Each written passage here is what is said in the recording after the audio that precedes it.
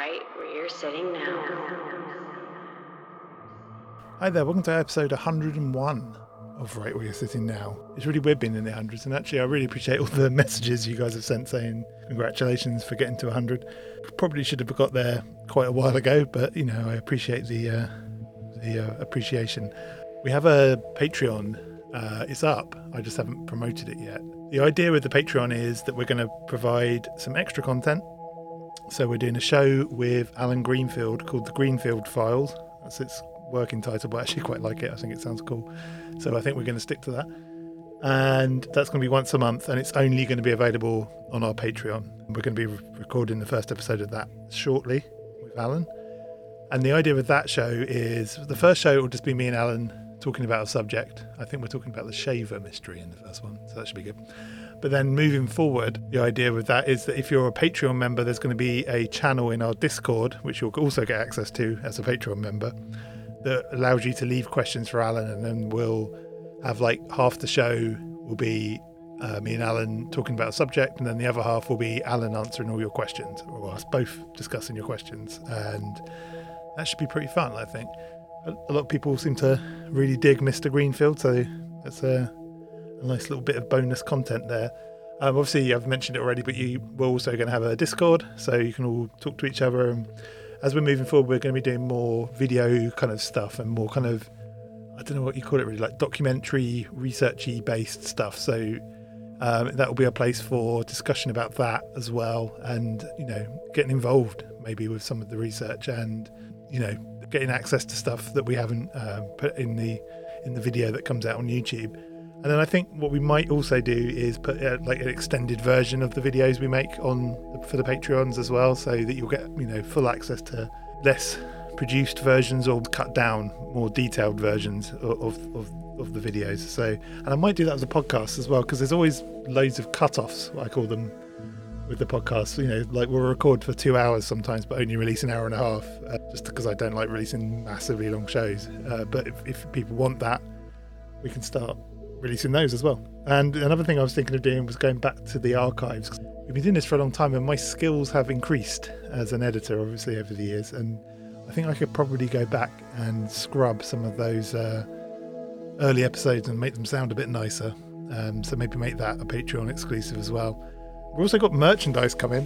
People have been asking us about t-shirts and stuff. So we've got a really cool t-shirt coming, designed by someone. I won't announce it yet, but it's designed by someone of note, someone that I'm a big fan of, and I'm really pleased that he said yes to designing our t-shirt. So that's going to be coming up.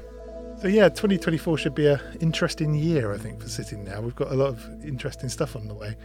A lot of stuff we've been doing for the last 2 years has been kind of leading up to this year in terms of content. So I hate that word, content. There's something weird about it. I don't like it. But anyway, it seems suitable in this case, I suppose. Anyway, you probably don't want to hear me waffling on about this, but if you are interested in the Patreon, I'll release the URL for it soon.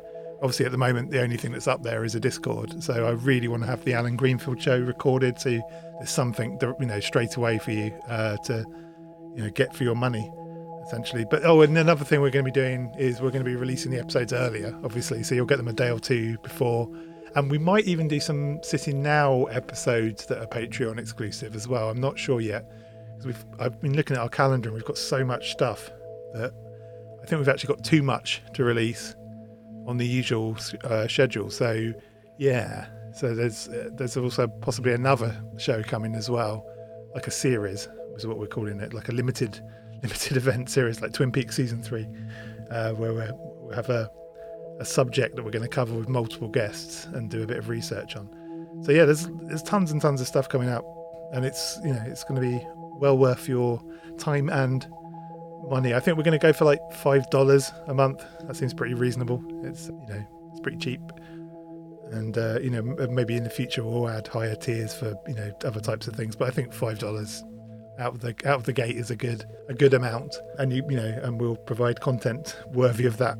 Probably more, worth more than that. So yeah, it should be a good deal. I don't like people feeling like they're out of pocket with anything really. So anyway, you're not here to hear me waffle on about that sort of thing. This week, belated episode. This came out on YouTube last week, but I stupidly forgot to record the intro.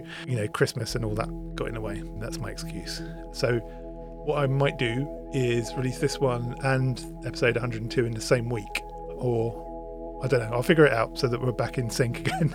Anyway, this week we're talking to my co-host on the Move Zone, Mr. David B. Metcalfe. We kind of, off mic, we like to talk about kind of strange municipal kind of groups. So things like where governments have funded research into the occult or research into, paranormal type stuff. And that group has then kind of gone dark, as it were. So the idea of I called it municipal magic in an episode of the Move Zone.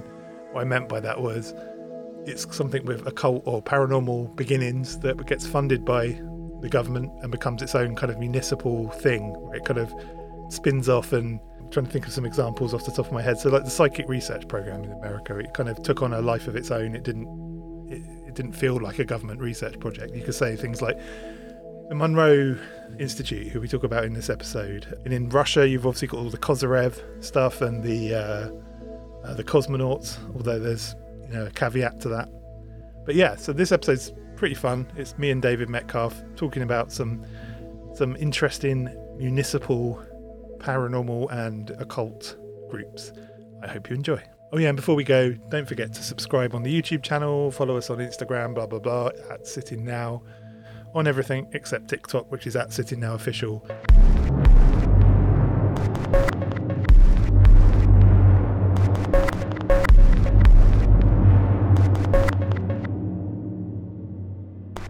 Hey, David Metcalfe, thanks so much for giving us some of your time. Could you give us a brief biography of yourself, please? Sure.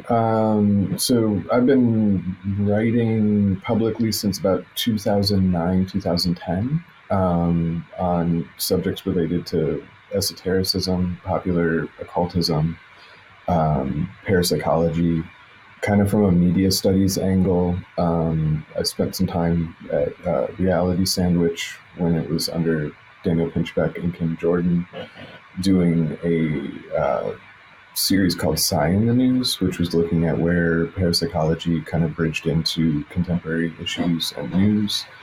And I'm currently the scholar in virtual residence at the Windbridge Institute, which is an organization out of Arizona that looks at mediumship, after-death communications, and applied parapsychology.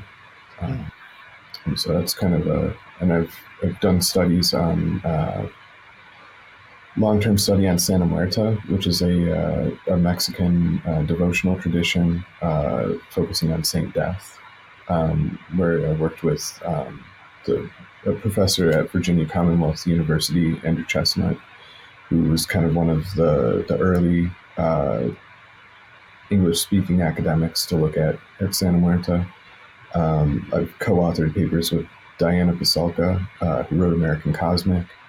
So I've just sort of danced between being just a regular sort of weirdo on the internet and actually liaisoning with scholars and academics and that kind of thing. Yeah, awesome. Talking about weird things. What's a virtual scholar? Virtual scholar in residence, right? In residence, right. So I'm the scholar in residence. I just happen not to be in Arizona and not taking up residence at the Windbridge facilities. I'm just imagining like a Star Wars thing where you appear like a hologram. I mean, that'd be fantastic. That'd be, yeah. I'll talk to them. Mark Bacuzzi, one of the co-founders of Windbridge, is very much into sci-tech and technology in that. And he builds, apps and little machines. One of his recent ones, which was really fun, was it named itself the Throne of the Sphinx. But basically what he did was he kind of, to do a test on non-human intelligence influence, it became a test of non-human intelligence influencing or potentially influencing something like a chat program, right? So it's kind of like Joe Mathany's Meta Machine, but just really pared down and focused. He didn't have it connected to the net. He had it connected to a proprietary database that he had created for it to run its it's text prompts and that. But they've done a lot of experience with mediumship, doing like triple blind and quadruple blind tests to see if there's any verifiable information that's passed during a mediumship event, right, or session. And so he took some of that research and then said, well, what if these effects can be seen in something like ChatGPT, right? And so he created this thing, which then became kind of like an interesting, and it's more of an art project, right, than experiment. So people listening, like, don't jump on them being like, oh, that's stupid, that it's not real. They're not, Mark knows that it's more of a game that he's playing with this experiment, right? But it was basically this a chatbot that you could ask questions to. But when you asked it, like, where do you come from? It said, like, from a star outside of Orion or something like that, in the area of Orion. And they asked it what its name was. And it said the throne of the Sphinx. And so it was giving, it did start giving answers that were actually fairly interesting, especially in studying mediumship, right? The question of what exactly is a medium doing. Because there's been fMRI studies, there's been EKG studies. They've hooked people up to machines and tested, like, what's the neurophysiology that's happening when someone's in a mediumistic state, and there is a different kind of thing going on in the brain, and with the brainwave synchronization and that kind of thing, there are marked differences from the mediumistic state to normal kind of consciousness state.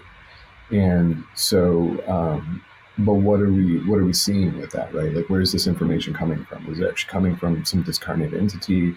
Is it, subconscious processing that's just in this state happens to then align with the questions in a way that's meaningful or whatever? Are we projecting meaning onto the thing? And one of the interesting things with this was that even knowing that it's a chatbot, hooked up to random number generators that's doing its thing, it was giving coherent responses in an interesting way. And then it becomes a question of, again, how much overlay then in every form of communication that we do, in every instance where we're perceiving something, you really start to see, like, wow, this question of meaning and this question of meaning in an answer is a lot more complex, because that this thing is just a machine learning thing ticking through options, and and then fed through the random number generator, so that's randomized and all of that. But you're getting these coherent responses that also seem to lead towards something more, right, like a deeper meaning. And because you're thinking of it in a sense of, kind of, is this machine a medium for some other intelligence to give me answers, you start to then impart meaning on it. And one of the things that I did when he was showing me some of the responses in that was to go back to the channeling literature, which is extensive, and looking, like, does this compare to, like, what people who are channeling things, is this similar? And it was very similar to the answers that they would give, and the database was not filled with channeled literature, and so it's really interesting that those things correspond. It's interesting. That's kind of fascinating. I remember there was the transcendental meditation people did a thing where they sort of analyzed the brain patterns of people whilst they were meditating, and they also threw up something was happening in the brain. I can't remember if that was a private study though, or if it was an actual. Well, Harvard's done studies with a lot of Tibetan practitioners, Vajrayana practitioners. So, and I think Princeton too. I don't know. I'm not sure exactly. I know Harvard has, but there's others as well that have done that. Yeah, they've and it's been for a long time. I mean, like, since the 50s, and that they've been hooking up meditators to various ways to measure the physiology of what's going on, or the neurophysiology of what's going on. And being able to kind of get a sense of what the meditative state is versus other states. Like, I was just reading about an EEG study on snake handlers, right? So holiness snake handlers from I think this was somebody from West Virginia. I'm not sure exactly, but this is a study in the 50s where they hooked up the pastor for this holiness congregation, and he had done the fasting preparation and everything to get into what they call the anointed state. And so they, allowed him to get into that state and then measured the brain activity. Then again, it was it was different than waking consciousness. It was not the same kind of thing. What was interesting about the snake handler, though, and that study was that it was different than the meditative state. So it wasn't the same kind of stuff they were getting off people who were practicing zazen or, different sort of mindfulness techniques and that. It wasn't similar to the waking state, but it also wasn't something that should have necessarily produced the reported feelings of meaningfulness and the rest of it. And this was a study from the 50s, so I don't know what what that data interpreted now would mean. There's way better ways to look at that stuff now, but it was just interesting. Yeah, they've been doing those kind of studies for quite a long time. Yeah, it's interesting. It's so one of the reasons we're doing this episode today is because the conversation we had on our other show, which is the Mode Zone, where we were talking about something called municipal magic, which is the title I gave it. Which this is your vision for municipal magic. Yeah. So it's kind of like the sort of, we were talking about this earlier. I have like two concepts, I suppose, that interest me, and one is the idea of government interacting with elements of our world, essentially the high strangeness kind of world, but also what happens to those groups once they become kind of funded. It's like they become their own kind of municipality, essentially. They become their own kind of, they seem to like self-regulate and sort of get forgotten a little bit by the original government agency, but yet they're still state sponsored. So that's kind of an interesting intersection for me to look at. But I think, but so it's kind of, so that was kind of, I guess, the inspiration for it. It was just, I just find that stuff fascinating. I mean, you can even say things like, I mean, I suppose they're loosely connected, but things like number stations and things like that, where you're not quite sure what they are. And it almost feels like someone's forgotten about them and they're just there, sort of living their own lives. And they're sort of like, they're like synchronicity generators in the culture. And like, they sort of draw in that sort of creation of meaning around them. Yeah. And the forgottenness of the funded projects is really interesting, because so much of this stuff, whether it's the government-funded sci programs from the Cold War and that, there's an initial interest. Maybe it lasts for a decade, maybe 2 decades. Money's put into it, and then it slowly sort of dies out. But then it goes into the culture, and it becomes this new thing that, like, then recreates itself and sort of continues on in the mind space and in the media. Sort of living on and inspiring new things. And number stations in particular at the moment are having a bit of a renaissance. People are like hacking them now. Have you seen this? Like, no. Oh yeah, right. I did see that. No, I did see that. That was like in Ukraine, right? Like they did they hacked a Russian number station to.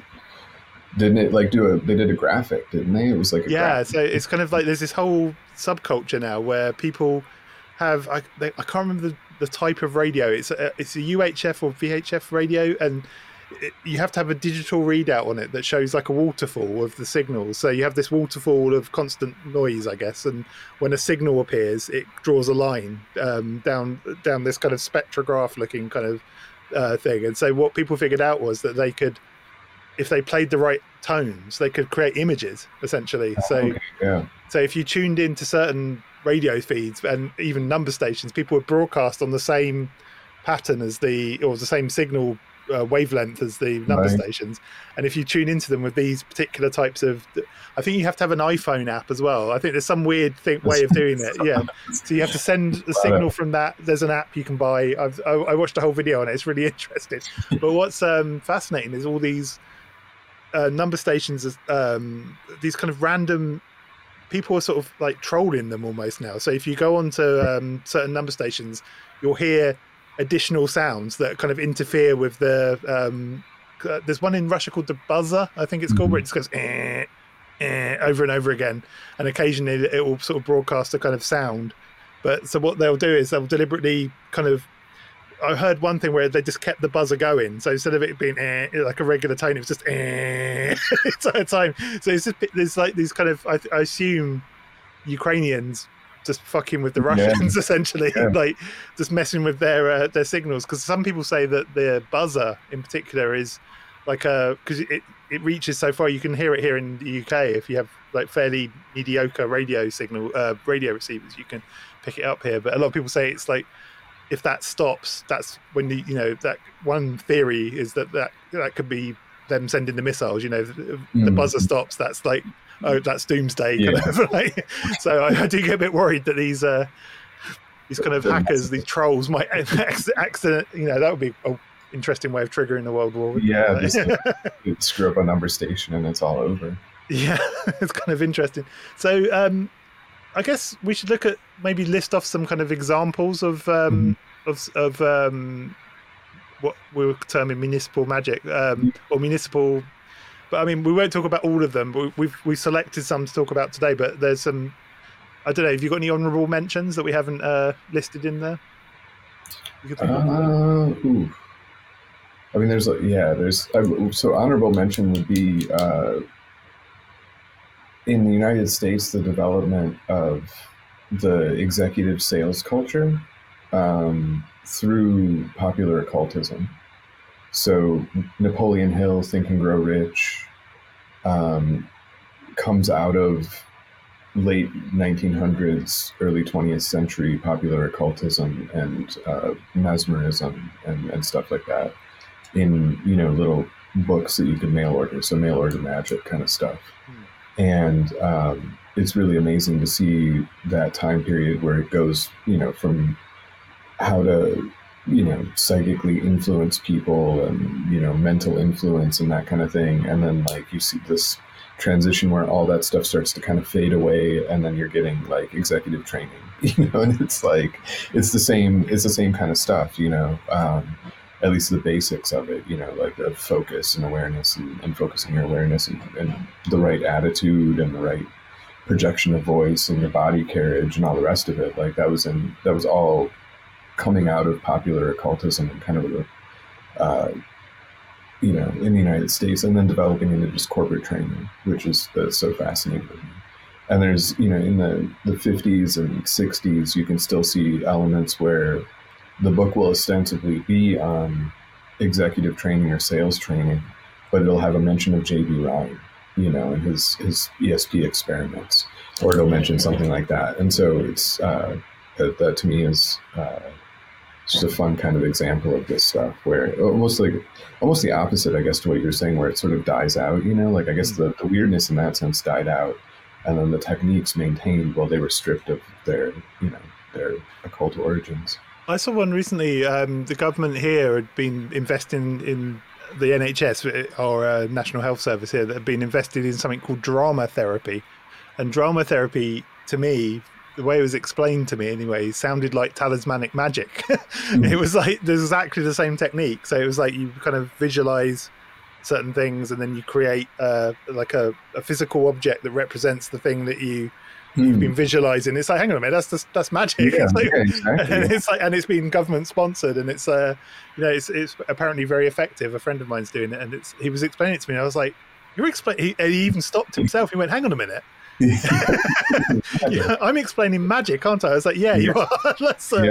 It's really interesting when that kind of bleeds in, doesn't it? I mean, even like you could even say, I mean, pseudoscience seems to be bleeding into the NHS as well now. So we have like acupuncture and all this kind of stuff as well. Which it's interesting how governments seem to, well, these kind of municipal bodies seem to kind of adopt this stuff eventually. So a question like which is UK specific.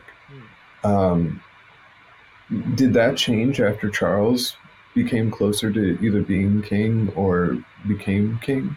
Or was that something that was kind of drifting in there? It was drifting in there anyway, yeah. Prince Charles, long history with, like John Michel, Keith Critchlow, A lot of the sacred geometry stuff, heavily influenced by perennialist philosophy, and a lot of thinkers in that. And it was the Prince Charles School of Traditional Arts, and now it's the King's School of Traditional Arts. But, they train people in doing, the mathematics to build a Gothic cathedral, but it's art stuff. So it's more them like doing sacred geometry patterns. Yeah, no, my partner was saying that he's building a town somewhere in the UK, and it's based on traditional architecture and kind of it's very old. He's trying to like maintain a version of England that's kind of, I don't think particularly there anymore. But he's well, it was probably never there. I mean, that's the amazing. Like, there was never a perennial philosophy. There was never. I mean, this is the interesting thing about the perennial philosophy is that, like, it's supposedly based in the past, but it's always contemporary, and it's always leading towards a future that will never happen from a past that never happened in a present that can't maintain the beauty of the perennial philosophy. So it's just this continual, it's this impossible ideal that gets pursued. I wonder if he's going to do the same thing that Disney did, like where he'll make it a sort of some kind of conditional thing for people to live there. Like Disney opened, I can't remember what it's called now. In Florida, they created a town, a small town. What's it called? I've been there. It's a bizarre place. It's like, the beginning of Blue Velvet, the David Lynch film. It's like that. White picket fences. What is it called? It's going to drive me mad now.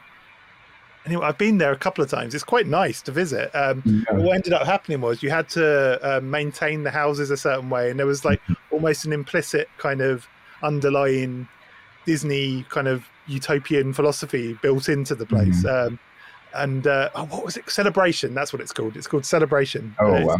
Is the name of the. But what ended up happening was that there were murders and affairs and like sleaze and scandal. And I think Disney ended up dropping it in the end because it was just so ridden with scandal and kind of. So I wonder if the same thing might happen with King Charles's. It's really interesting. I mean, like he's got like the gardens and stuff, which are really nice. But then it's weird for like here I'm in like semi-rural Georgia, right? Like out like 40 minutes outside of Athens, Georgia, which is where University of Georgia is, and I go into a Walmart. And you can get like the herbal essence shampoo with the royal seal that like has like the herbs from the king's garden and stuff, and it's kind of like I'm at Walmart, like this is herbal essence shampoo. Like this is not like some homeopathic remedy for what ails me. Like this is just consumerism always finds a way, doesn't it? It's kind of like this ain't the magic elixir that I'm quite looking for from King Charles. So I think one of the biggest examples we could look at of municipal magic would be Cosmism. Although we'll put an asterisk on that because as we'll discuss, because there's a big reveal, I suppose, when you look a bit closer at it. So I guess tell us a little bit about the kind of like historical background of it, Cosmism. So Cosmism sort of comes out as the Soviet idea is fomenting. It's in the 1900s. There's a guy Fedorov who starts to kind of think about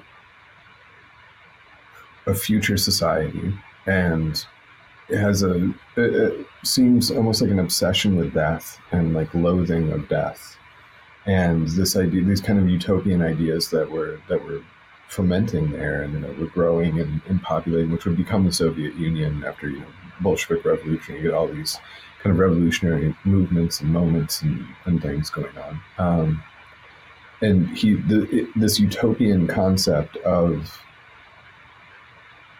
humanity through technology, through industrialization, and through the growth of that, will become the arbiter of evolution, right? But in an apocalyptic sense. So you get the influence of the Russian Orthodox ideas and the heavy kind of like Christian apocalypse there was, and that's another thing. Like we look at those things now from kind of a very secular view, or those time periods, right? But in the late 1800s, or early 20th century, there was a heavy millennial bent.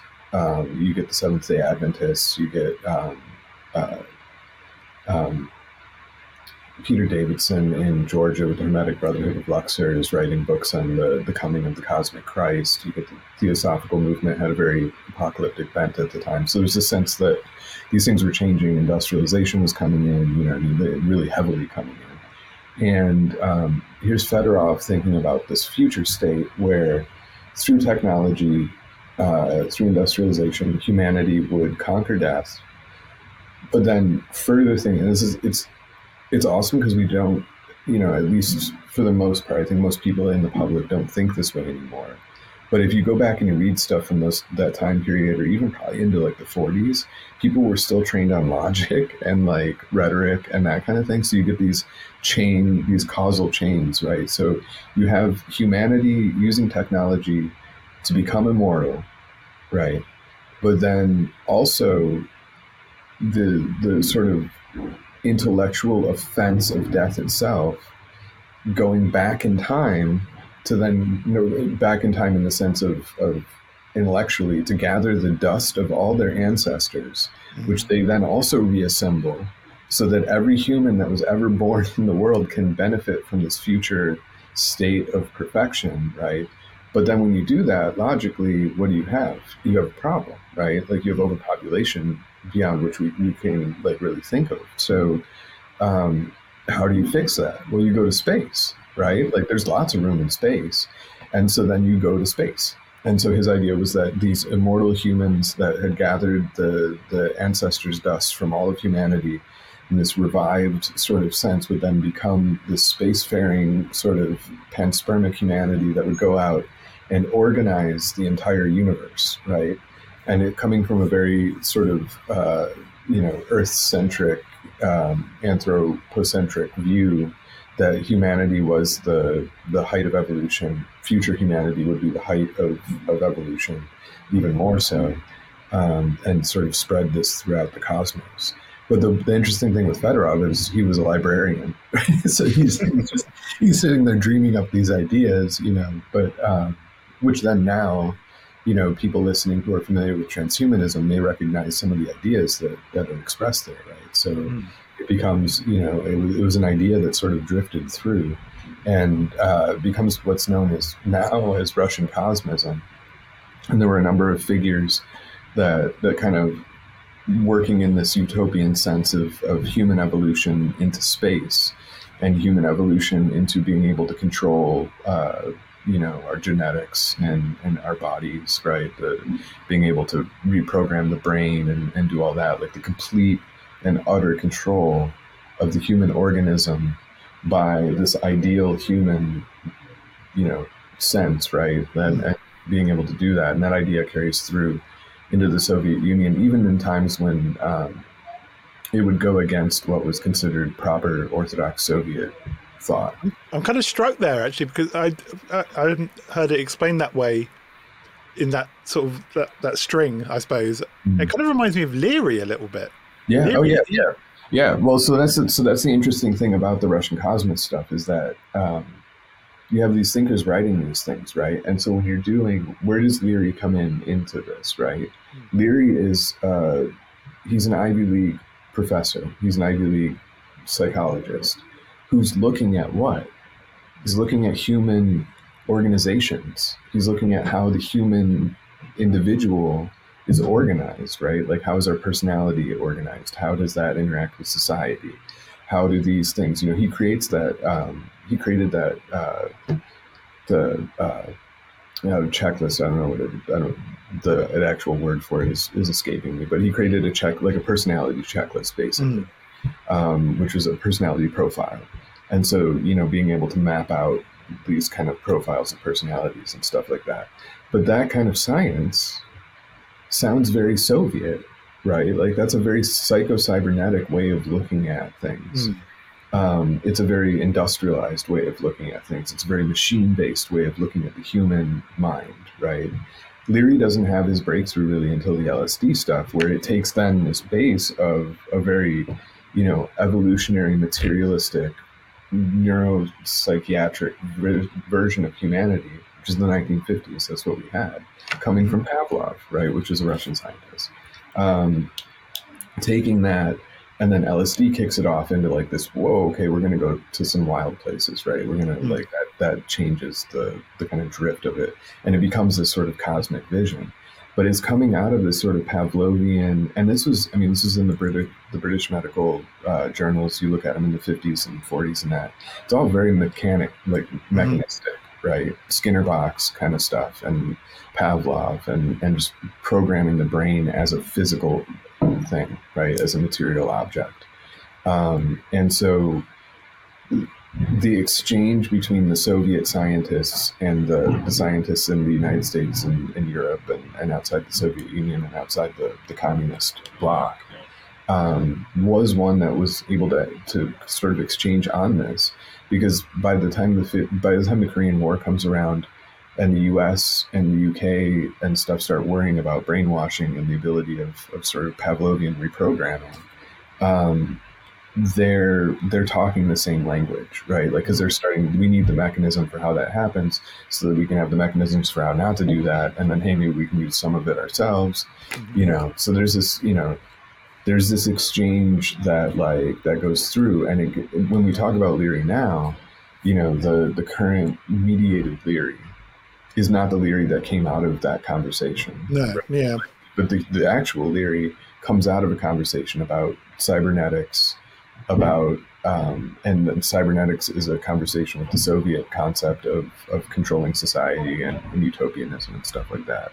So yeah, that's an interesting point. It really does, when you start to look at these other thinkers that were, around, sort of before then and coming into then, you can start to see like, oh, okay, this is where, the psychic warfare program in the US was heavily influenced by the Soviet ideas, because it got its funding, SRI got its funding because of worries about the Soviets, right?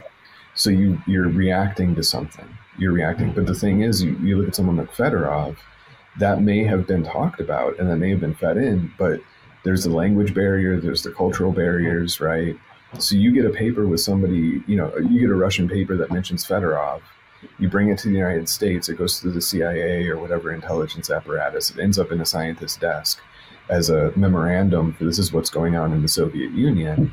Is it really? But then the United States people start to react to it, right? So then they start to theorize off of what these other thinkers were, who may, it may have just been like, oh, well, this is a book that I read, right? And then it's quoted in a scientific paper, and this was kind of an interesting idea. By the time it goes through language and government apparatuses, and this is kind of the municipal magic thing, right? Like, once it gets officiated as this is an intelligence report, and they mention Fedorov, and Fedorov wants to create an immortal race that goes to space out of all of humanity, then it becomes an idea that people are thinking about over here, when it may have just been a passing thing in the USSR. It makes you wonder how many other programs that we don't know about exist out there. That's kind of interesting. Like ones that just got lost in the cracks a little bit. And there must be like hundreds of them, maybe, potentially. Well, I don't know, but you got to get funding. Yeah, that's true. That's really the thing. You got to get funding, and you got to get the right people. Because if you don't have the right people for this stuff, like, it's a mess. You can't, like, if you're going on a pioneering expedition into the unknown of weirdness, and it's either going to turn out to just be like nothing, or it's going to turn out to be like a Heaven's Gate, craziness, Yeah, and it's interesting to me as well how, because a lot of conspiracy theory used to be kind of almost anti the idea of cosmism, didn't it? But whereas now, you could argue Elon Musk is kind of playing into that a little bit. And I saw this video the other day of I don't know what they call them now. They used to be like Twitter Hangouts, didn't they? Twitter Hangouts, where lots of various people could join a call, and there'd be like I think that was a reaction to another thing called Clubhouse that came out a few years earlier. But in that call was Elon Musk, Andrew Tate, and Alex Jones. And, that's great. You see, that's and Alex Jones is praising Elon Musk in this. And it's like the hypocrisy of that. The thing that really blew my mind about that was Jones has spent years and years and years saying, "Oh, they want to put chips in your head, and they're all transhumanists. They're all all this kind of stuff." And he's there praising Elon Musk as the savior of the world, and it's like, hang on a second, when did conspiracy theorists become kind of like cheerleaders for this kind of stuff? They were like, it was the opposite, surely.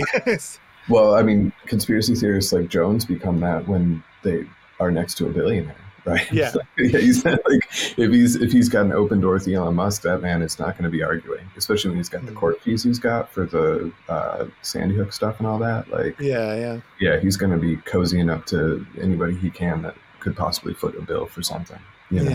Yeah, but it's funny how they're all.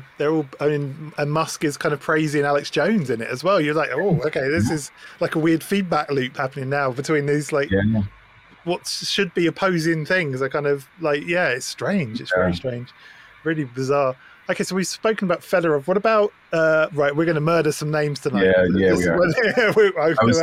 I told Ken earlier that in it's easy to read the names and to read through stuff, and you're like, oh yeah, I understand all this stuff. Then you go to actually talk about it, and I personally realized how American I am. Like I'm really American. I was like, oh, I'm not gonna be able to say any of these names. I've managed to blag my way through 100 episodes of sitting now mispronouncing names. So but it's Konstantin. Oh, here we go.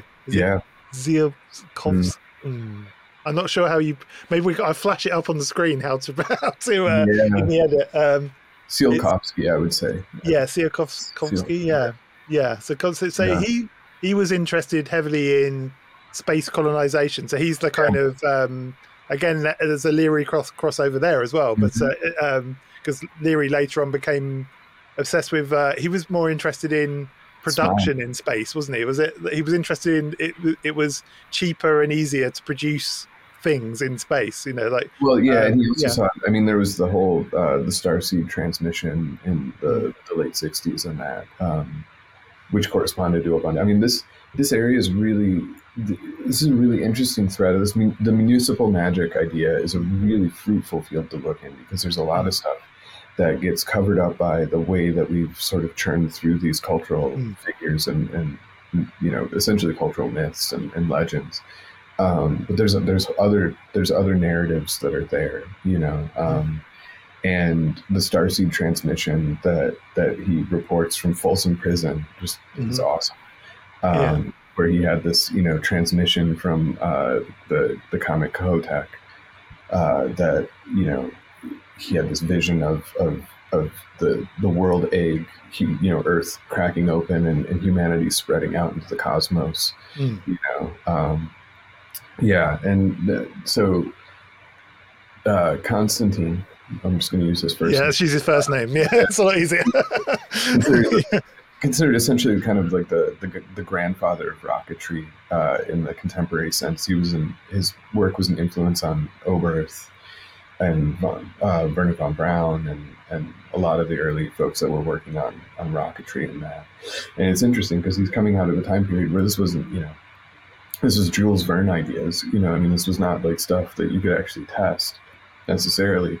But he's built, he's theorizing, hermetically sealed capsules to be able to go into space and stuff like that.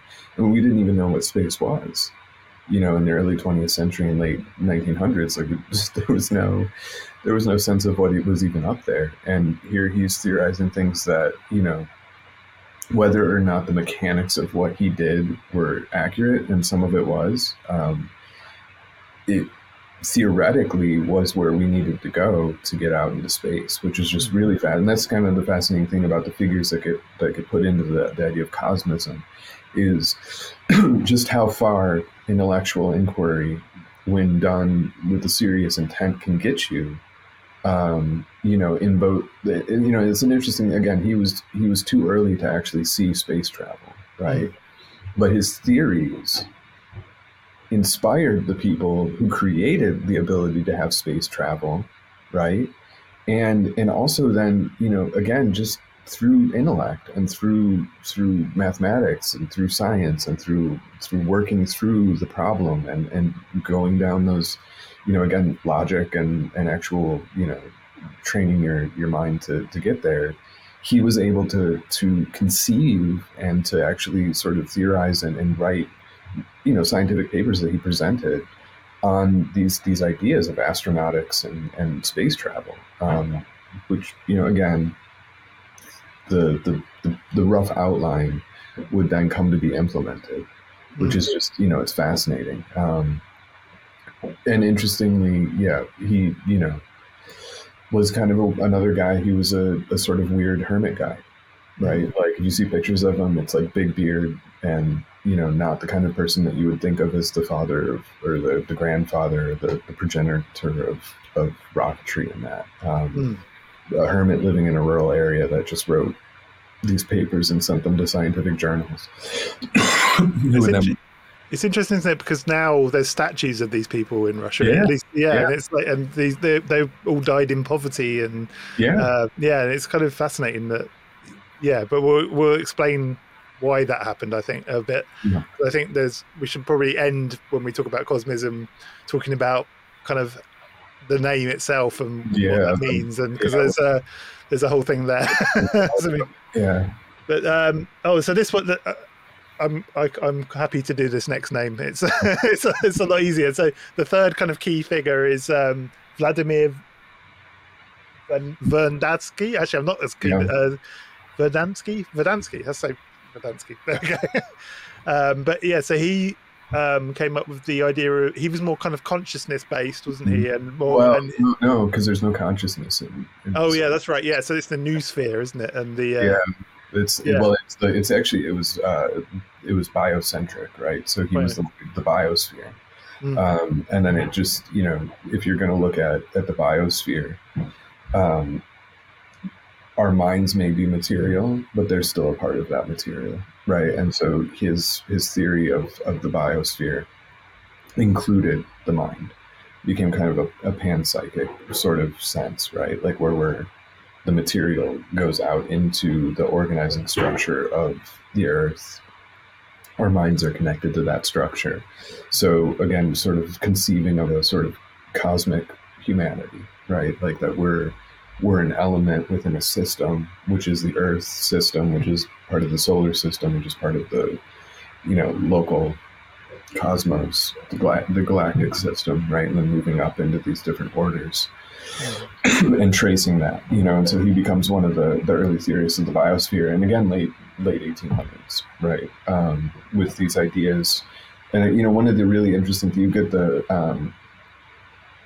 NASA astronauts talking about the overview effect, right? So when they get up into space, Edgar Mitchell has maybe one of the more poetic people to write about it, and it changed his life and made him create the Institute of Noetic Science, right? So Neosphere and that kind of thing. But this sense of humanity once you get off the Earth, and the sense of what it means to be a conscious or a mindful being in that, and how different it is to be able to see the Earth as just a globe versus sitting in our own individual, lives and these ideas of states and nations and towns and cities and different people and everything, to be above the Earth and to stare down and to see that it's all just one sphere. All of the astronauts had a really profound kind of a sense of that. William Shatner, when he recently went up, had a sense of horror, right? Like he went up and saw the vastness of space and the tininess of the Earth, and the sort of centrality of the Earth, and he was horrified by it. It's like the Lovecraft quote, isn't it? I've seen the face of God and it's terrible kind of thing. He had a Lovecraftian experience in space. Yeah. And so, but what's interesting about these figures from the late 1900s and early 20th century is they didn't get off the Earth and they still had this, right? And they built these philosophical and scientific theories off of this overview effect sense, which they only had through intellectual means. Right. And what were their intellectual means at the time in the late 1900s and the early 20th century? That's the Bible, right? Like that's for these people it was Russian Orthodoxy in that, and Russian Orthodox writings on things. In the Eastern Orthodox, Russian Orthodox, Greek Orthodox, the Orthodox branch of Christianity has a thing called theosis, which is the negating of the self and the becoming a vessel for God, essentially. Yeah. Which is different than apotheosis, which is actually becoming God, right? Theosis is what the height of contemplative practice. In the West, they have apophatic theology, which is the negating of the self, to then be able to experience that state of divine grace, right? Of pure divine grace. But there's a sense that the human is always there. In Orthodoxy, there's a sense that you actually can negate the self and exist in this state of divine union, right? Where your individuality has been just completely let go. And then, you can get into the theology in those circles of how much humanity is left. Is there any humanity left? Is this even possible? Is this an aberration? Is this heretical? But in Orthodoxy, this idea exists. It's been discussed and everything. So you see that in these figures that are grouped into this idea of cosmism, where they're taking theosis and they're taking evolutionary science and they're combining the two into these utopian visions of the future humanity as a cosmic being. And then again, you go back to I don't know the exact, I think it's in Corinthians, but Paul talks about Christ being above the angels, and essentially it's the sense of when you have Christ, which is God and man, and when they come together and you have this central point, it literally is the universe. So it's the sense of sort of a cosmic Christ in not a New Age sense, but an actual physical sense of, the anointed of God is literally the universe, right? It's literally the being that you're in, and that the person in taking communion or participating in the Christian faith is taking part of that, right? Christ in me is repeated, right? And so you then become part of that. So theosis is the end point of that. So with these kind of things, this is where we're getting these theories from, right? And all that's been stripped off. Like we don't, in the Western world especially, we don't talk about any of that stuff anymore. But these people are taking evolutionary science, apocalyptic Christian ideas and sort of the cosmic Christ idea and combining them, drawing on things like Rosicrucianism and not what we think of as Rosicrucianism today. Not like Amorc. Actually, Amorc to some extent does have a little bit of if you look at it right. If you don't, interesting. But yeah, I mean, Amorc is really interesting. Again, kind of a municipal magic sort of thing. If you read the neophyte very first lesson that you get in this mail order thing, right? And then read Dzogchen preliminary practice cultivation techniques and dream yoga techniques. It's essentially the same practices. You're going to get to a different spot because you don't have the right view, which is in Dzogchen and in if you're in a traditional practice, you're not going to have the right view. So you're going to get to a different place. You could get to the right view through Amorc, though. And you could, if you were diligent and you actually just did the practices and didn't swallow the mythology and the legends and all the rest of it. The practices themselves, though, are they have that core there. So I don't discount things like Amorc, but in this instance, the Rosicrucianism was pietist. So it was something more akin to what Jakob Boehme and that it was different than what we think of now as Rosicrucianism, which is the Amorc thing, or the contemporary idea of Rosicrucianism as some sort of amorphous, organization that controls things or whatever, sort of like the Illuminati, but different, right? Yeah. So one thing that's interesting about cosmism is it kind of doesn't exist. Yeah, that's this is the other thing. That's the reveal. There's no cosmism. Yeah, No. there's not a historical movement of cosmism. You have isolated thinkers, especially the early people who get called the pioneers of cosmism. They're isolated thinkers that don't necessarily even reference each other's work. We were talking about there was a lecture given by what's his name? Michael Hagmeister. It's German, American. We'll link it in the show notes. Yeah. My apologies to Michael. 2017, he gave a talk, Art Without Death, Russian Cosmism, and he mentions the fact that these people didn't even necessarily reference each other's work. These early folks, right? And so there's this backward-looking narrative that's put on these people, where Fedorov influenced Konstantin's ideas of space travel and that, but they weren't in communication. They didn't. It was literally just the sort of mindset of the time, the zeitgeist, that these different people were picking up on in their own way and writing about them. Where now, with digital technology and this flood of information and reassembling cultural parts in media, has created this idea of cosmism. And again, I would go back to the 70s, the period in the 70s when, probably the 60s too, but when the United States and the UK and the West, I'm uncomfortable using the term the West, but people know what I'm talking about, we're looking at what was going on in the Soviet Union and assembling these different things and trying to figure out, like, what exactly are they doing with their science? What are they, and that's where you start to get this idea of cosmism, because again, you're getting these different reports from all over, these little bits of information, creating kind of a bricolage pattern of what could be going on. And then that gets filtered through people in research proposals and searching it out. And then we now are looking at that time period, seeing them talk about cosmists, going back and assembling it, and so you have this sense of a unified movement, but there wasn't one. No. There was no unified movement of Russian cosmism. And what's interesting is it's what was its function? What was the function to create this kind of cosmism idea? Like, it kind of bolsters a Soviet pride, doesn't it? Like a kind of a Russian pride, because that's the interesting. So with the and that's the interesting thing is, like, the Soviet Union was a mess, right? And so there are people that look back on the Soviet Union and say it was better when we didn't, we could just have a council flat kind of thing, and it was paid for, and we could, go to our job and we didn't need to think about it. But the Soviet Union was miserable. It was not a good implementation of humanity. And so what do you have to do now as ex-KGB people, right? Like Putin and that, like, how do you capture the Russian mind?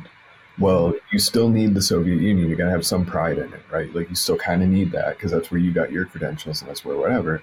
But you got to go back, right? Like, you got to go back to right before. Like, well, where was our misstep? And so you can go back, and I don't think Putin necessarily would do this. He's a politician and he's too practical. But the ideologues around that, right, need to find a way to create sort of a sense of Russian identity. And cosmism is a way to do that. The interesting thing about cosmism, though, and it's the same thing that we see, in the UK or the United States or wherever, it's kind of embarrassing to some extent. Some of these ideas are kind of wacky. They go a little far. And so it gets picked up by, more countercultural elements. And then which are still useful to a state identity, right?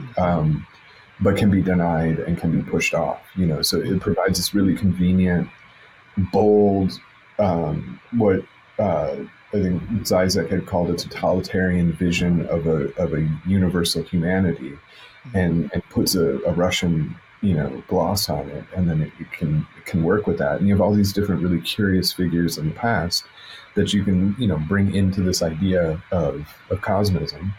And I think in that lecture that mentioned earlier, one of the things, again, the problem of translation comes into play, where the Russian writers, like Dugin and that, start writing about this stuff and start creating this sense of a unity to it, right? And then when that goes to the United States or wherever, it goes to another language and gets translated, it starts to be written as a unified movement. Yeah.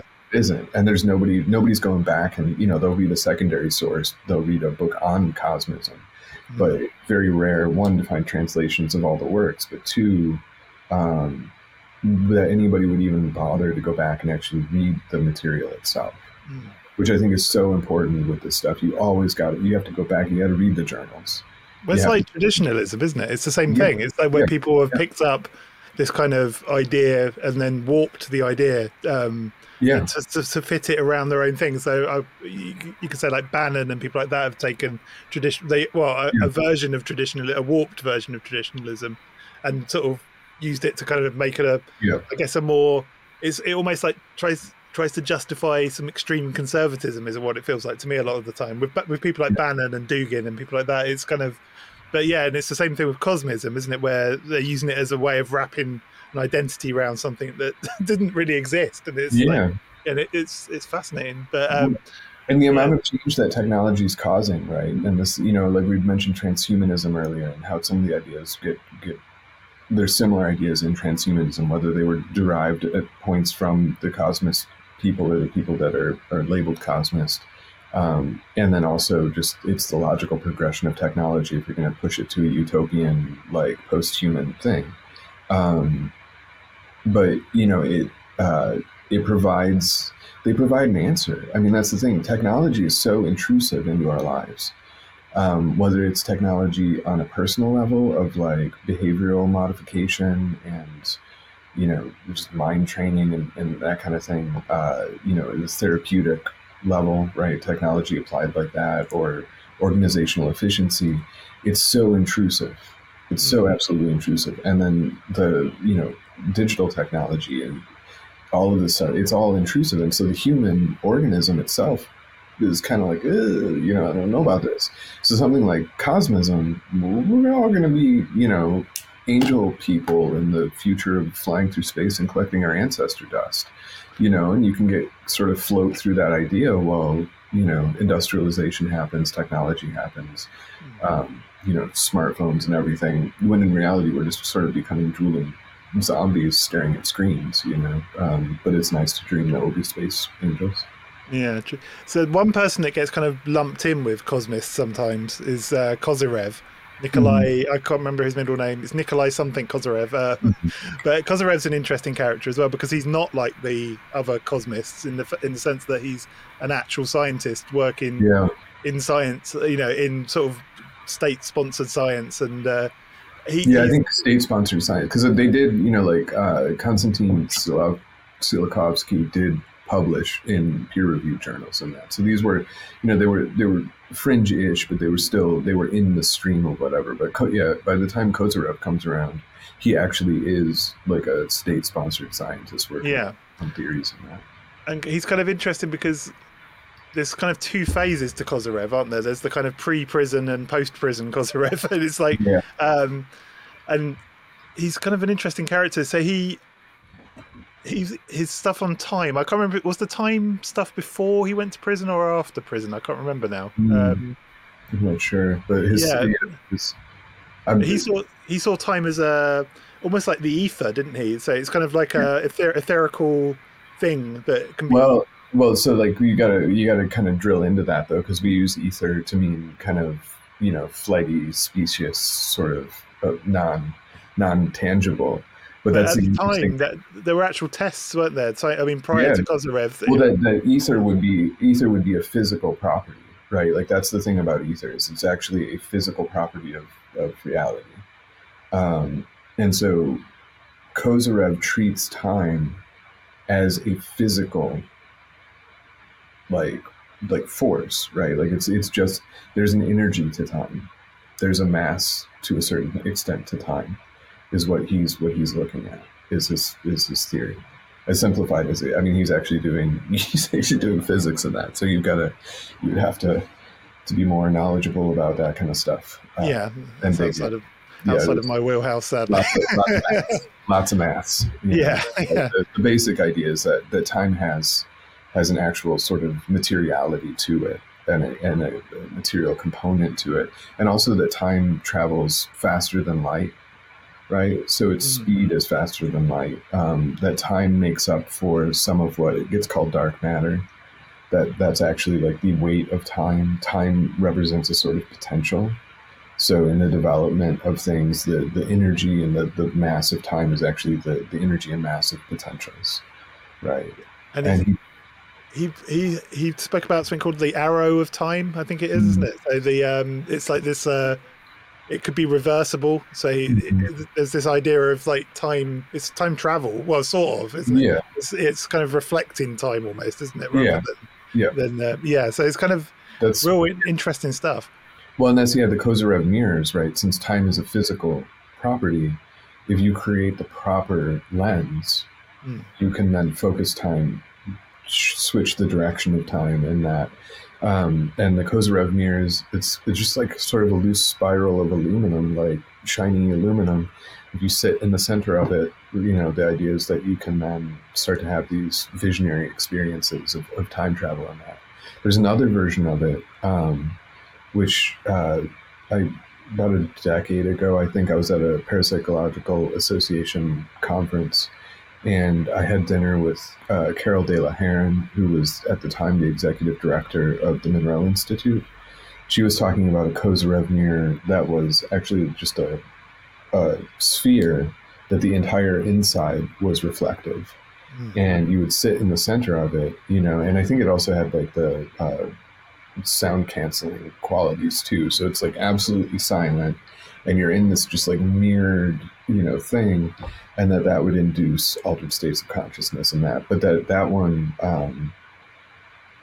was a bit too intense. Like her descriptions of it were that it wasn't a pleasant thing, and it wasn't something that like you would just jump into. It's not like going to be like a ketamine clinic where you go to your like sphere ball, like your sphere mirror, and like sit in it. That it was like, trauma inducing if you weren't. Yeah. Well, you hear that about if you have a room that's completely has no sound Yeah, whatsoever, it can drive yeah, people like yeah. yeah. I had a little bit, living in like a rural area. The silence and the noise is amazing. Mm. And I'm originally from Chicago, and I had friends come down, and none of my friends who visited from Chicago could really handle nights in the woods. I was living for a while on about 114 acres of woods, and the drone of the insects at night, and then alternating with just like silence, Mm-hmm. was just drove them crazy because there Yeah. was not the stimulation. And I don't have a TV or anything like that, so they had nothing. They had, they had none of the convenient distractions of contemporary society, and it really drove them nuts. Is it sensory deprivation? I think that's Yeah, it's that kind of thing, isn't yeah, it? you can do So, something. yeah. So one of the interesting things with Kozyrev was he had this idea of something called a torsion field, didn't he? As Mhm. well. What was the torsion field? So the torsion field it's the same kind of thing where it's this it's the torsion it's maths it's maths, but like basically like a toroidal shape is a donut, right? And so the torsion field is being able to take these quantum spin and create this sort of like quantum spin that creates torque, right? And then it creates energy. And so from there's a whole bunch of different theories how to 0 point energy and that kind of thing. And the torsion field is an example of that kind of thing. And then again, that tying in with his ideas of time as an actual sort of, physical component to reality, being able to create torsion fields of time and being able to create these, it's kind of a search for a perpetual motion machine, like a perpetual energy machine. Yeah. And And it also ties into, I think, like one of the things that psychic machines or like mind matter machines were really big in the Soviet Union, and they got brought over here as well. There were psychotronic devices from Georgia. Actually, Dr. Hieronymus had his wishing machine, and there's still Kelly Instruments is up in North Georgia, and they produce psychotronic devices, but basically for enhancing mind matter interactions and that. And so there's a whole bunch of work in that. In 1975, I think it was, the UN actually, UNESCO put out a journal which was celebrating the birth of psychotronic science. and the combination of psychic studies and technology, and so Kozyrev working with these mirrors and the torsion fields and that is kind of fitting into that model. One of the other things he was kind of known for, and this is where he kind of does cross over a little bit with the Cosmist stuff, is he also believed in like cosmic consciousness and the kind of interconnectedness of all things kind of thing, didn't he? Which is kind of we've sort of discussed that a bit with the I can't remember which one it was now. Was it which Cosmist was it? I forgot. These names. I think it was Constantine, wasn't it? No, it wasn't. It was Vernadsky. Yeah, Vernadsky. Yeah, so there is a crossover there. So you do wonder if he maybe did read him or was influenced. Yeah, well, and that's coming later too. There's more likelihood that you actually had read these things. When you have people within the same sort of contemporary time period in this area, like it may or may not have read it, but him coming later, more likely that he had looked at it. And what's interesting with Kozyrev, obviously he was just before he died, he was building a machine, wasn't he? Some kind of like a time travel machine or some sort of thing, which never, he died mysteriously as these scientists tend to. And that's the thing too, is like, you never know what else like folks are working on, right? So if there was like some sort of nefariousness to his death, like he may have screwed up something else or gotten on some other list, or just generally just died, right? Yeah, that's or just died. We like to romanticize these things sometimes. Yeah. But what's interesting with him as well is that after he died, his state-sponsored work continued. So he had and this is where I kind of first learned about Kozyrev, was the post-death stuff, the mirror experiments. Yeah, well, and it's interesting too, because like in the Soviet, with the collapse of the Soviet Union, it was very strange because over here in the United States, nobody who was working on the psychic warfare program, that wasn't like a good thing for your career. Like you weren't going to end up, there are some bureaucrats and some administrators who weathered the storm and then were able to go on to other things, but like the scientists themselves, like they were not given credence for that research. But in the Soviet Union, some of these folks actually got put into higher levels of positions within cabinet positions and that. So you have this really weird thing in the Soviet Union where the stuff that over here gets declassified and considered crap and like tossed out, and then conversation of was it real, was it not real, what really happened continues. In the Soviet Union, some of these scientists actually got pulled into cabinet level positions, and then the research continues in that.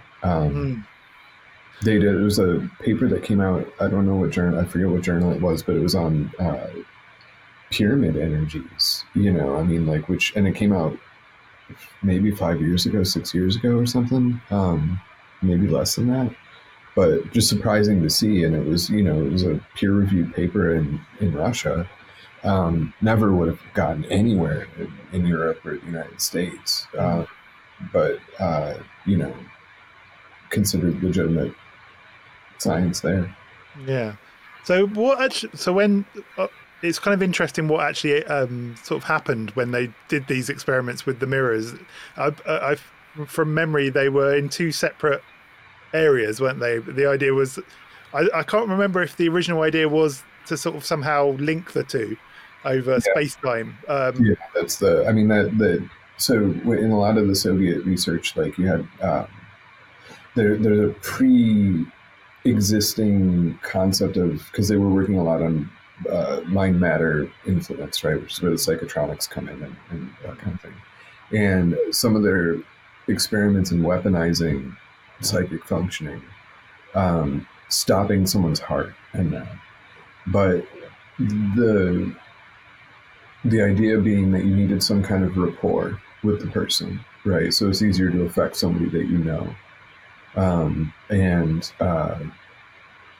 That coming out of sort of behaviorist research in what now are known as mirror neurons and that, but the mirroring potential of people who know each other, right? And there's a lot of anecdotal stuff and studies done on uh, how far that goes, and then into the parapsychological literature and that. So yeah, you would have two people in these mirror devices, right? Like, but drawing on that history.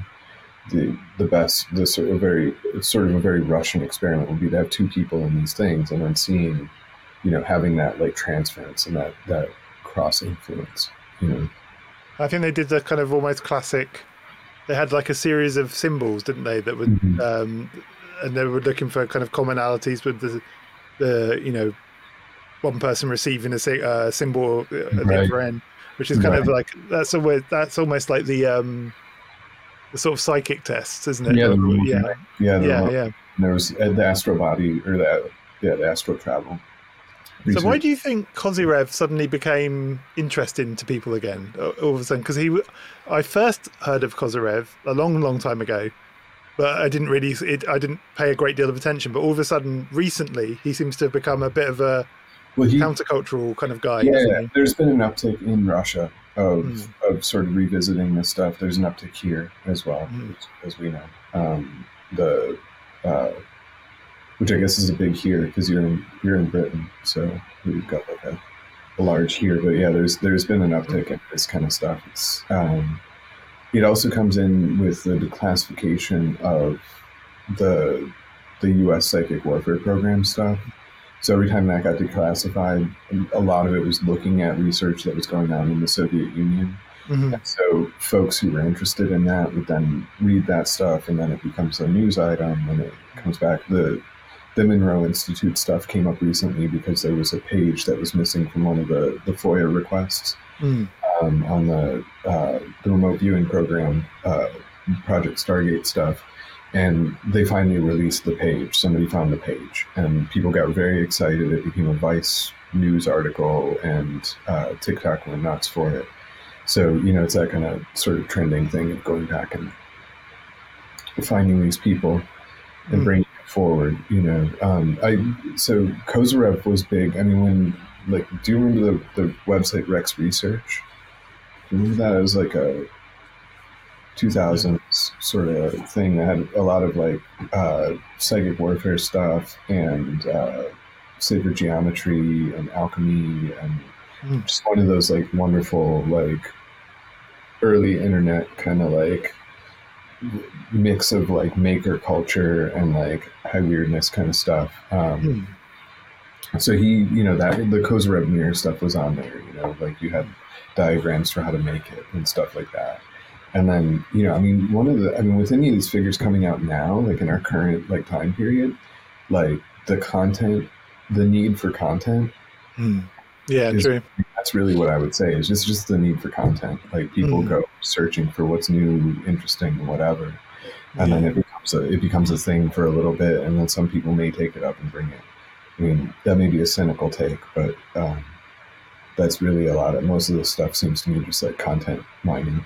like Yeah, like yeah. this is good content to go. Well, you brought it up earlier, and we should, and I think we've mentioned it a couple of times in the Move Zone as well, and I've mentioned it on other episodes of Sitting Now. But we should talk a little bit about the Gateway experience and Yeah, the yeah. because that's another another Magic. I mean, that's intersection of state and by strangeness, isn't it? So let's talk yeah. about Robert Monroe, who was prior to becoming the Robert Monroe we know now. He was a kind of radio Mhm. guy, wasn't he? I think he was selling commercial radio station equipment. Was it as equipment, or was he actually selling? No, he was something to do with Robot. radio. Don't diminish his career. He was a pre med student in college, Mhm. dropped out for a year, became a hobo, which is awesome. Like became so he just traveled around like hop trains. Went back to college, got an engineering degree, worked at his local college radio station, and he got interested in radio. He became a programmer for stuff. He became a journalist for a while. The writer wrote programs in that. But then, because of his engineering background, he actually started to produce and work on like actual, development of radiophonic technology, right? So different uses for that stuff. Yeah, that's kind of what I meant. I didn't mean he was like a traveling salesman. Yeah, I know. That's just fucking like, well, Yeah, it was like selling Sony radios or something. Yeah. Yeah. But yeah, so he became like a producer. He actually produced some fairly big shows at the time, which I don't remember. I think I want to say The Price is Right, but that's not right. But he was the first person to bring cable television, I believe, to Virginia, or the Central Virginia area where he was at. So he was basically just he was an industry guy. He had his own corporation doing this building radio stuff. But what he became interested in was, and again, this is going back to the executive culture thing, and developing the executive and developing the the corporate human, right? Was in advanced learning through audio. So it was advanced learning, but also sleep, wasn't it? He was obsessed with trying to come up with, because I was watching an interview. Yeah, sleep learning. Yeah, sleep. Yeah, learning. yeah, Right.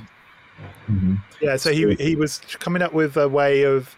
It was two different things. If I remember rightly from the interview, it was sleep learning, so like learning by osmosis almost, and then the other thing was also creating tones that would put you into a relaxed state, so that you could sleep, but also you'd be in a state to learn as well. So I think that was that was kind of the catalyst for what kind of came next, wasn't it? He was he was creating a sort of a tonal way of a binaural. That's what actually came later. Yeah. Yeah. So, yeah.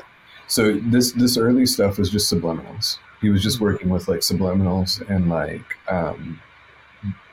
rapid learning stuff. So like the idea that you could while you were sleeping just put on a tape and it'll play whatever you need to learn, and then you can learn it. And he was experimenting with those, and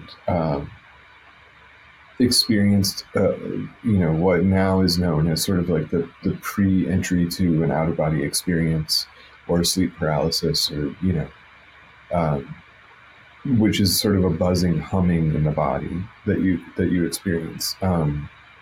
And he experienced this a couple times. It was weird. He woke himself up, like, whatever, and then eventually decided that he was going to go with it. I think he had an experience with a light, like this kind of like, I read it in Villet's Dimensions as a pink light or something like that, but then I read it elsewhere as it was a sort of luminosity that wasn't quite visible, but this sense of light and this buzzing. And so he decided to go with it and ended up having his first out-of-body experience. And then he told Andrij Puharich about it, who, people know Puharich if they know him as somebody who experimented with EMF effects on the body and effects of low frequency on the body. Yeah. And did extensive studies of mediumship and channeling and that kind of stuff, and has some really interesting work on parapsychology, which has been sort of ignored. Was this the guy that said to get that experience again, you'll need to become like a yogi or something and go to India for? Someone told him he needed to go to India for 10 years or something. Puharich had like he had a lab in his house. He didn't seem like the kind of that sort of guy. I think he would have brought India to him and made it happen. Maybe it was his doctor or something. I can't remember. I have read his book. Yeah, that might be. Yeah, that might be a kind of doctor thing. So this is where the binaural comes in, though. Is that so he started to think of ways like, well, okay, so how do we introduce this? And one of his engineers, one of the scientists working at and this is a corporate, like, you got to understand, like, Robert Monroe at this time period is a corporate executive, in the media, right? And so he's a corporate executive, and he's got a corporation that has a research and development division that's working on these sort of, developing this advanced learning stuff. So he gets one of his guys, comes up with binaural beats, which are or binaural beats, which are a way of synchronizing the brain using alternating patterns of sound. And, so you have, this is 50s, 60s, they're doing stuff we talked, about they were doing studies on meditation. They had people doing Zen meditation. They were studying that. They were studying snake handling, trance induction, and using EEGs and actually, studying brain patterns and that. And you have the binaural beats, so that there is a brain state that is associated with this. Mm-hmm. How do you induce that brain state, right? And so synchronizing the brain through these binaural beats seems to be a way to do it. And then what they did was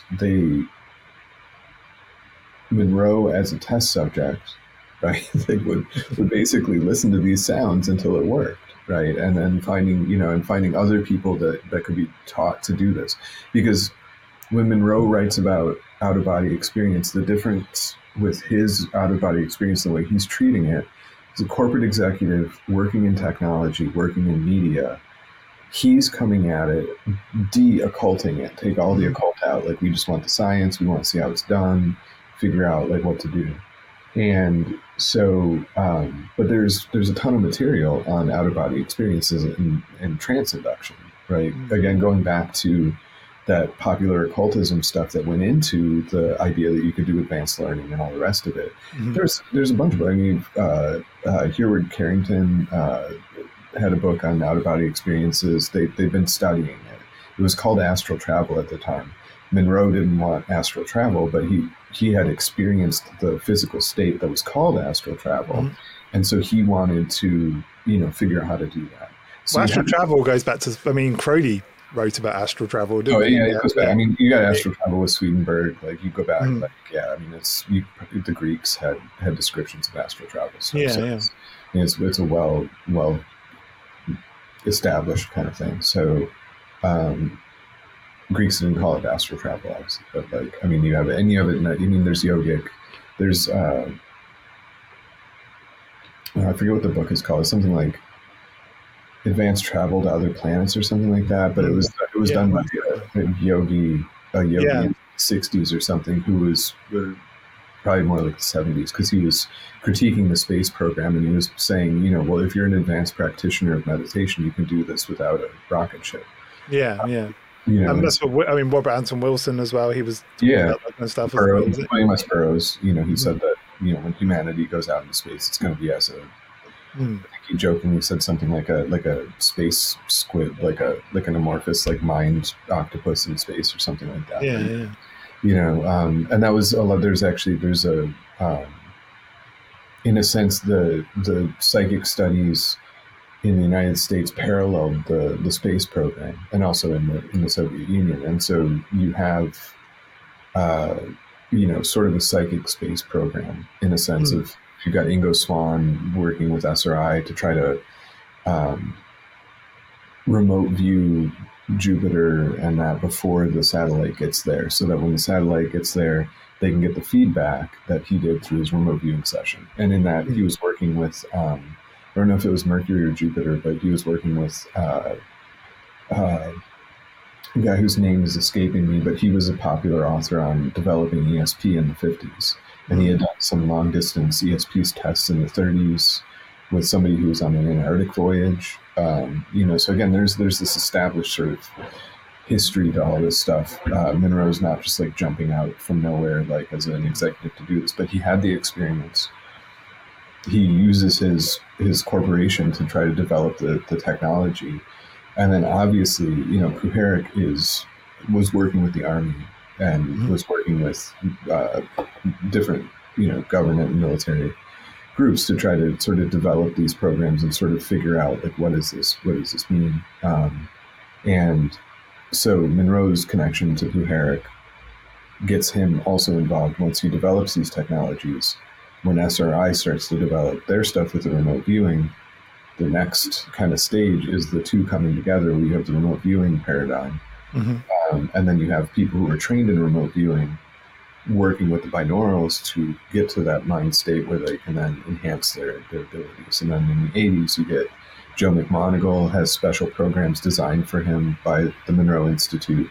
Joe McMoneagle being one of the leading remote viewers in the SRI program, and well, actually in the remote viewing program as a whole, he's one of the best examples of in the public of remote viewers that have come out of that. And he, I was gonna say, I think I remember in that. I'll link it in the description again as well. And the show notes. There's an interview with Bob Monroe on YouTube. It's like an uncut interview, so it's just a raw interview. And he's at the very beginning. He says something. It's what he says at the beginning and what he says at the end are really, really interesting. So he starts off saying what you were saying about he's coming at it from like a corporate angle. He's looking for a product essentially that he can make and sell. And he said, and he says something like, "Oh, I'm not interested in any of that occult crap." He literally dismisses. He dismisses it. Mm-hmm. But at the end of the interview, it's an hour long, I think, the interview, and at the end, he's talking in occult language. He's talking about like how there's different zones that you can go to. He's talking like Kenneth Grant almost. It's like and it's really fascinating that he doesn't see that as a cult language or as kind of esoteric language. That's the amusing thing though, is that, and that was the wild, when I had dinner with Carol De La Heron, executive director for the Monroe Institute, like there was nothing occult, weird, counterculture about this woman at all. She's a very sophisticated, like worldly executive, and would, just like someone would talk about getting a cup of coffee, talk about going into an out-of-body experience, out-of-body state. In terms of functionality, right? Like, oh, I want to know what that room is, I'll just OB it. And there was this wasn't amping it up like, I'm a wizard and I can OB. It wasn't anything you would get in any popular occultism at all. This was an executive that was talking, I'm going to turn the key on my car, right? And I'm going to go. Like, oh, you need me to get on that plane, I'll get on the plane. It was business. This was not, it's a totally different feeling. And it's because they actually had the experiences. Mm-hmm. I think a lot of people who are used to hearing about like, occultism or whatever, like the number of people who can actually do what they talk about is minimal. Yeah. And it's wrapped in the kind of mythology and it's wrapped in ego, and it's wrapped in I want to be a wizard, and I want to look like I'm a wizard, and I want to dress like a wizard, and I want to be recognized as a wizard, and I got all these different initiations and all the rest of it. These people actually did this stuff, right? Like they actually had the experience, and that's where they started. They didn't start from, I want to be the cool wizard person, and so I'm going to go get these initiations and go into these groups or whatever. They started off as, just everyday people, and then they had these experiences, or they were in the corporation and Bob Monroe introduced them to the experiences or whatever. There's one of the articles that was written in the 90s, I think, about the Monroe Institute, the journalist said that the most normal people, when they went on the Gateway experience at the Institute itself, you can get the tapes of that. They actually went through the training. The most normal people that they experienced were the people who worked at the Institute. The people who came for the program were all New Age and flaky, right? The people who did the thing at the Institute, or the people who worked there, were normal because they didn't come at it from, they weren't coming in as seekers or whatever, and that's not I'm not trying to slight, whatever. I'm not trying to slight anybody, but it's a totally different mindset, right? Like, it's fascinating. And then the other thing too is his switch between I wanted a product. Once you have the experience, you can't just want the product. No, and that was the thing that Monroe struggled with his whole life after having these experiences and developing this stuff, was what the hell does this mean now? Right? Like I went into it with one mindset that I was going to develop, products for mind training and the rest. This is the same thing that happened in the psychic warfare program. How do you continue in this very, limited scope of what you intend with this stuff when you realize you have the experience that it means so much more? What's the difference with Monroe as well is that he's got the budget to continue doing it, hasn't he? Right. And that's the thing that often Yeah. stop. We're talking about these kind of municipal things kind of drifting away and sort Yeah, of he had a corporation that he could actually draw from, which is, yeah, and it's exactly. ironically, if you go back to the alchemical tradition, right? Like, there's all those great like probably after late medieval, right? Like, so during the Rosicrucian Furor, when you really get like alchemy written as alchemy kind of stuff. Yeah. And the advice is basically like, if you're not rich and you don't have the money, don't do it. Go contemplate God. Go pray. I think Be even like, Crowley said that to a degree. I know the I mean, if you don't have the money to do this stuff, like, you're really risking your happiness and your health and your future to go pursuing these things, which may not turn into anything. Because the other, Monroe happened to have the ability to have these experiences. Not everybody can.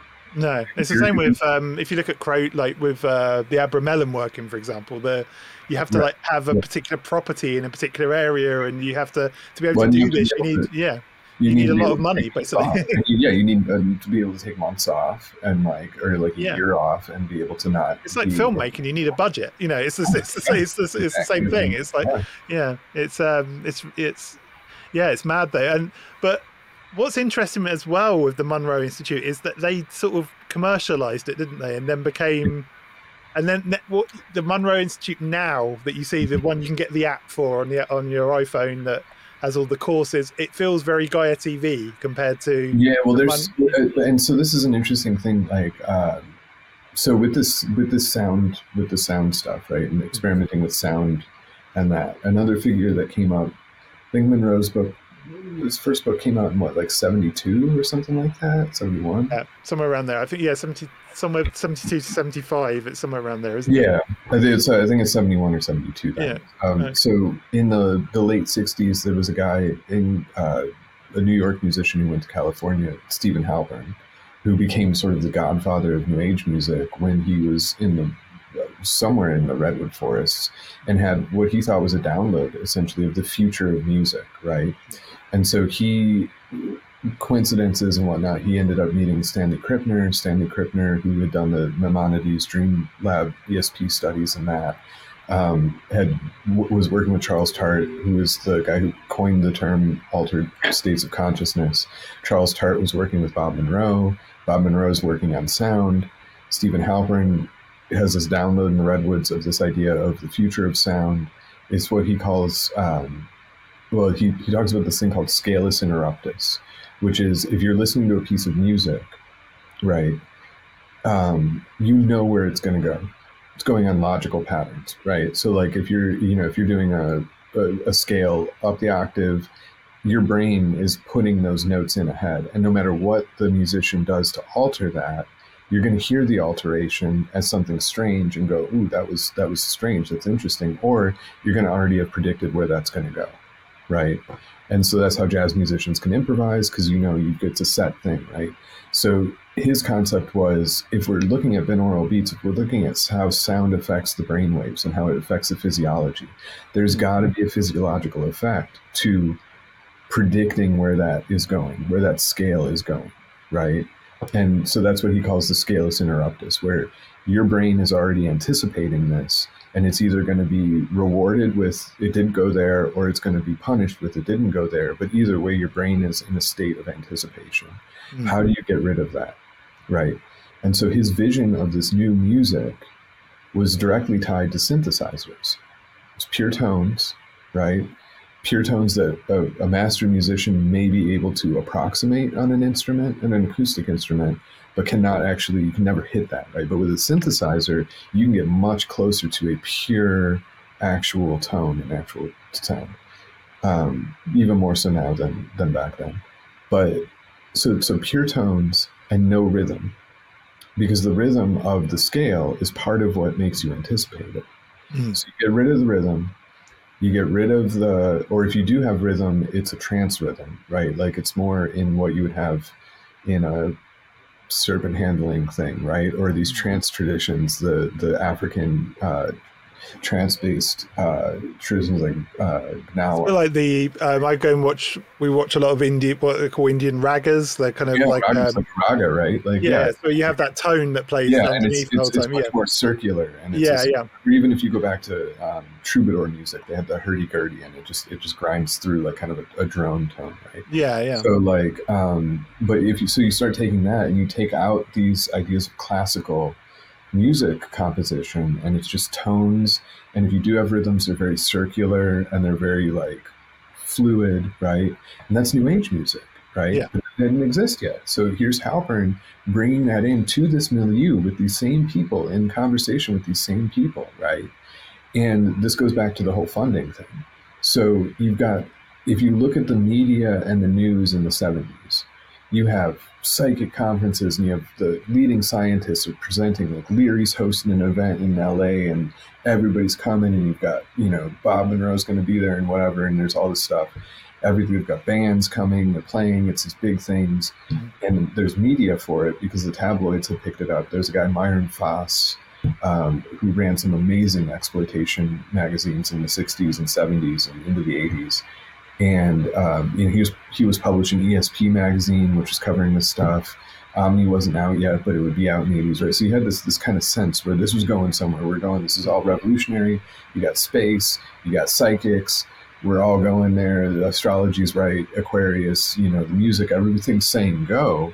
And then the 80s hit, and there was no go, right? Like none of this stuff happened, right? Like the aliens didn't land, like, Uri Geller was not the space messiah, right? Like, there was no psychic super. He still thinks he is, though, doesn't he, on Twitter? But he plays with it. I mean, that's the thing. Like, people need to understand that Uri's got like a sense of humor, and a lot of times he trolls, knowing what people are going to react to, like what. Oh yeah. But like, yeah, I mean, because he's a performance magician. So. Yeah. With possibility of having some extra tossed in there, but so there was this whole sense it was going somewhere, but then it didn't go anywhere. So what do you do? Right. So stuff like the Monroe Institute, you actually have an experience that you can have. I mean, if people go out there and they do the Gateway experience, if you go through with it and you go with an open mind and you just drop the skeptic, let the binaural beat take you, listen to the hypnotic inductions, or don't, right? Like, you don't feel comfortable doing that. But if you do go through it, you're going to have an experience. You're going to experience different states of consciousness, because at the very least, the isochronic tones and binaural beats are going to be altering your brainwaves. You're going to feel it if you do it properly, if you do it over the right period of time. You may even feel it right away, right? But some of this other stuff, it's not quite as saleable, right? And so it's interesting because you see, Halpern still produces, music and that kind of thing. But the idea that he had for healing music and for these healing modalities with sound, and the ability to take these binaural beats and the changing the brainwaves and the not having the scalus interruptus and the rest of it, and healing people with it. You do have sound therapy does start to develop out of that. But the bigger sense of this has some like global historical import. It just isn't there. So Halpern in the 80s starts producing, drive time relaxation tapes, or, get over your stress tapes. And it's all focused on kind of a holistic health kind of thing, right? But it's because you have to make money. You've got to make money on it, right? I found it. They've got an app on, I don't know if our listeners can see this, but there's a app called Expand, and this is basically the Monroe experiments, Monroe Institute rather, that it's there. You can basically download your Gateway experience through this if you want. It's on Apple Music. It's crazy. And the Monroe Institute does stuff now too, where they partner with musicians to put in the underlying sort of programming tones and whatnot under the music. And you can still go. You can actually visit the institute, can't you? You pay a load of money, and you can have the kind of it's a guided experience. I think it's a resort. Not a resort, but it's a. I want to say spa, but I feel like it's derogatory. But like, it's sort of like that. It's like an advanced spa. Yeah, it's interesting though. But it's it's kind of fascinating that So it seems like consumerism really took over then, doesn't it? Really? Well, it has Yeah, to. yeah, We live in a consumer society. Like, yeah. where are you getting the money? Like, unless are you gonna go eat herbs and be the hermit? I mean, are you gonna go live like, and that's one of the interesting things about those early Cosmists is they kind of did. They had wacky ideas, and they sort of were like, well, I'm just gonna take this job as a librarian, and I'm gonna write crazy stuff, or not crazy in a bad way, but I'm gonna stretch the boundaries of what can be written about, right? But they took the hit. They went and, I mean, I mentioned Peter Kingsley earlier with Sufism. And Peter Kingsley worked as like he went into academia thinking that he could study different spiritual traditions in an applied way, and found that academia has no place for that whatsoever, especially not in like religious studies. Not like, you don't ever go to that level with it. Maybe now a little bit more so, but even now, not, even if people say they're doing it, they're not really doing it. Like, they're approximating, getting close to actually being able to, apply the stuff. But and even then, a lot of times it's more into this sort of strip the occult out, strip the spiritual out, and we're just going to look at sort of the mechanisms of it. But Peter Kingsley thought he could go into academia and study these things. You have to, as I found when I did my master's degree, you have to kind of sneak the weird stuff in through the back door, which is kind of what I did. And no mention that you ever had an experience, or that you ever, that you actually maybe like are drifting into that. So Kingsley went in and like he dropped out of school and went and worked at like gas stations and worked as a janitor and stuff. So maybe not gas stations, but he was a janitor. So like, yeah, you have to, if you want to pursue it, like, you either need to find a way to get paid to do it, or you need to. It's getting a budget again, isn't it? It's exactly the same thing. It's And the parapsychology goes through this stuff now, where so much of the research in the past, like, just sort of dead ends. Once the government funding goes out, and there were a handful over the past like century plus of psychic research and parapsychology, there were a handful of very wealthy individuals that either put up a trust.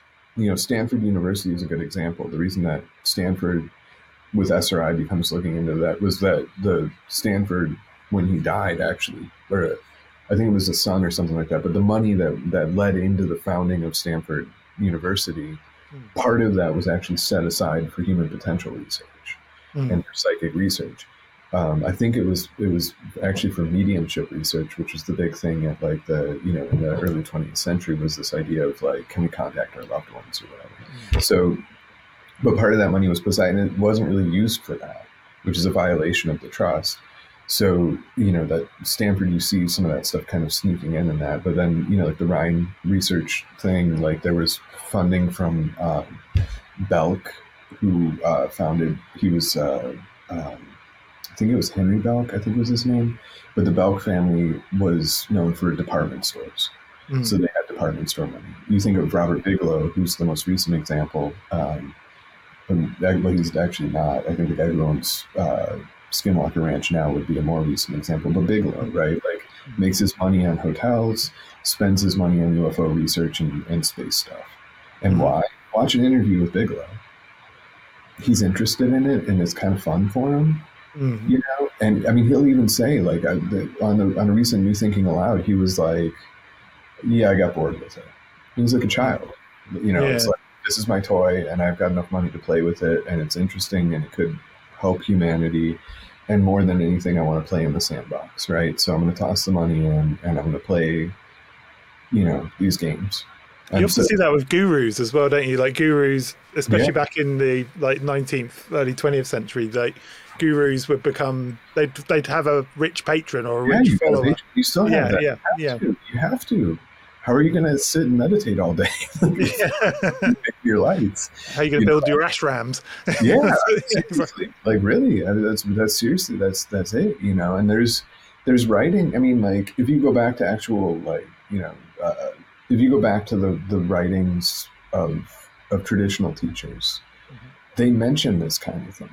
Especially, maybe not so much in like a Christian tradition or like Judaism, or maybe even Islam, but definitely in some of the Buddhist stuff, and that they talk about courting patronage in order to. I mean, that's the whole history of Tibetan Buddhism. Hmm. They went in, they got in with the people, they converted the people. I mean, that's the history of Christianity too, right? Constantine, Scientology. I mean, yeah, Scientology's built on celebrities, isn't it? yeah, Celebrity income, and yeah. yeah, it's That's how mad. you But do it. You know, yeah, that's how you do it. And then with this stuff, then like you get a different sort. It looks weirder because it doesn't have this grand unified like we're doing it for God, you know, or whatever that sense is. We're doing it for the divine or the divine humanity. In these things with the psychic stuff, you're doing it for human potential, mm, you know. So it becomes a little bit more like corporate friendly, where it can be more corporate on the front end. You can have a product, you can have an app, you can have whatever, mhm. you know. But yeah, it's, you know, you can't do it without that stuff. And like you said, Monroe is an interesting example where he himself was his own funder Yeah. through his efforts in that, you know, and through selling the shares in his stations and that kind of thing. Hmm. Yeah, it's interesting stuff. Anyway, thank you so much for giving us some of your time again. It's always a pleasure, and I'm sure we'll be talking again shortly for Yeah. Remote Zone. But, yeah.